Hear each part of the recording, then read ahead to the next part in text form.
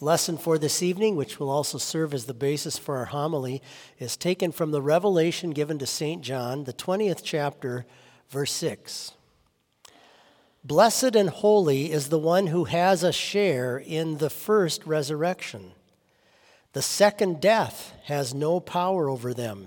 Instead, they will be priests of God and of Christ, and they will reign with him for 1,000 years. Thanks be to God. Let us unite our hearts in prayer.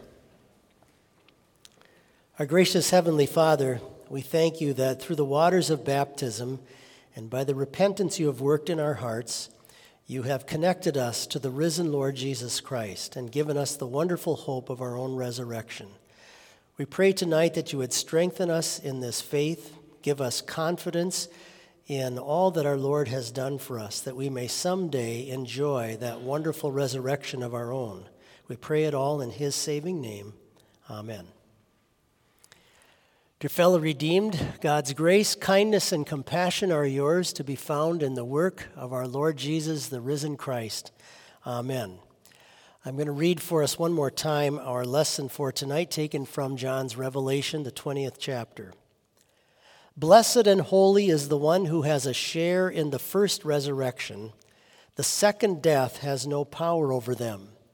Instead, they will be priests of God and of Christ, and they will reign with him for 1,000 years. These are your words, Heavenly Father. They are your truth. We pray that you would increase our faith through them. Amen. The widow's son had died before the prophet Elijah stretched himself out over that boy and brought him back to life. The young man of Nain had died before our Lord Jesus stopped the funeral procession and raised him back to life. Jairus' daughter, the little girl, had died before our Lord came and touched her hand and brought her back to life. Lazarus had died before Jesus stood outside of his grave and called him to come forth and returned him back to his sisters. Jesus Christ himself died before being raised back to life on that first Easter.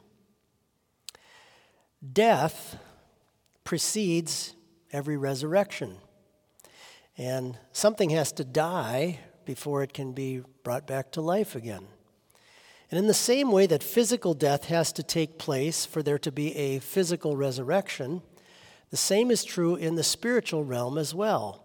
Spiritual death must take place before there can be in us a spiritual resurrection.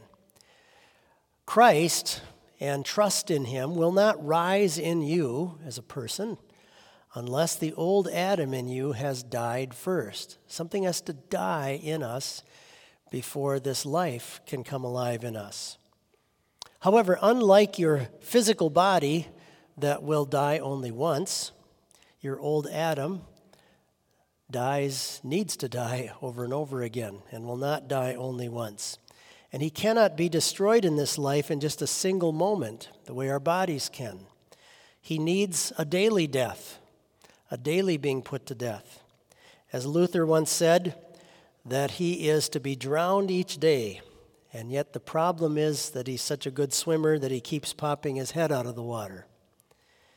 In the text before us, there are two deaths that are mentioned. And as a believer in Christ, you are currently living in the middle between these two deaths that are being talked about. One is implied, and the other one is discussed in our text.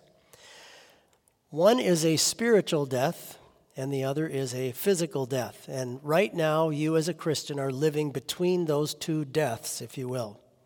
And by the work of the Holy Spirit that has taken place in you in your baptism, and every time you hear the Word of God, and it causes you to realize your sin and the need that you have for a Savior, you have then died to this world, and you have died to your disobedience toward God, and you have died to the glory of this life, looking forward to a much greater glory in the life that is to come.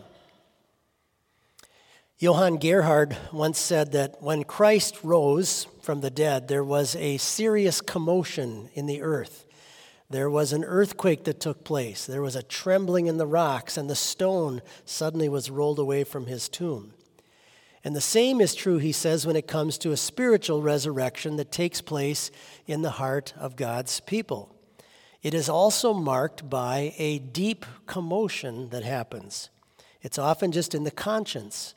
It's down inside of us, or it's in our hearts, when the law of God penetrates and shows us the things that we've done wrong, reminds us of our sinfulness, whatever that might be.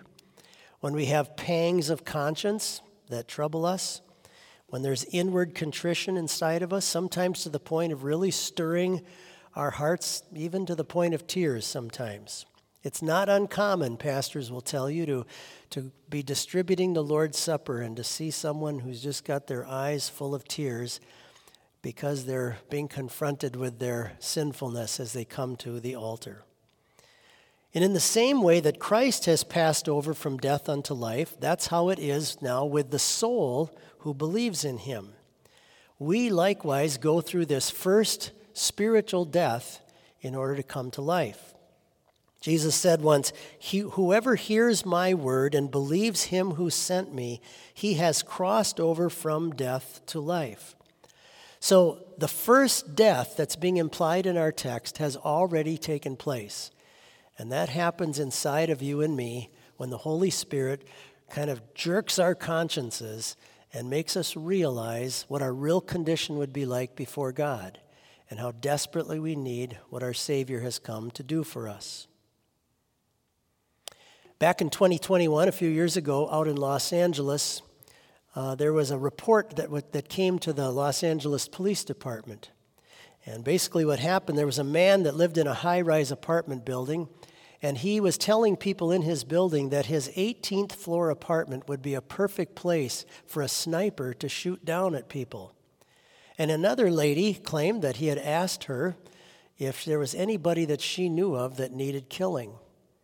Because of this, the police burst into his apartment and raided his apartment, and sure enough, found on the floor of that apartment, in the living room floor, an entire cache of guns, high-powered weapons, ammunition, thousands of bullets laid out. Many of the guns were loaded and appeared to be ready for use. They obviously took him into custody and confiscated all of those great weapons. Your Lord Jesus Christ, by the power of his resurrection, has burst into hell, and he has raided the devil's arsenal. He has entered his domain, and he has gathered up all of the worst weapons that he could have against you. And because of that great raid that took place on the first Easter, you now benefit, and all of the best weapons that he could possibly use against you have been taken away and obliterated by Christ. Because of that first death that you and I have experienced in our hearts, when the Holy Spirit convicts us of our sins and has brought us to faith in Christ, because of that first death, when spiritual death has now been caused inside of us, you now are untouchable by the second death. Take a look at our lesson one more time with this in mind. Take a look at it. Blessed and holy is the one who has a share in the first resurrection, talking about Christ's resurrection. The second death, that means the death, the physical death that's ahead of you in your life, the second death has no power over them. Instead, they will be priests of God and of Christ, and they will reign with him for 1,000 years. A beautiful picture of eternity. So your Lord Jesus says to you, whoever lives and believes in me will never die. Amen.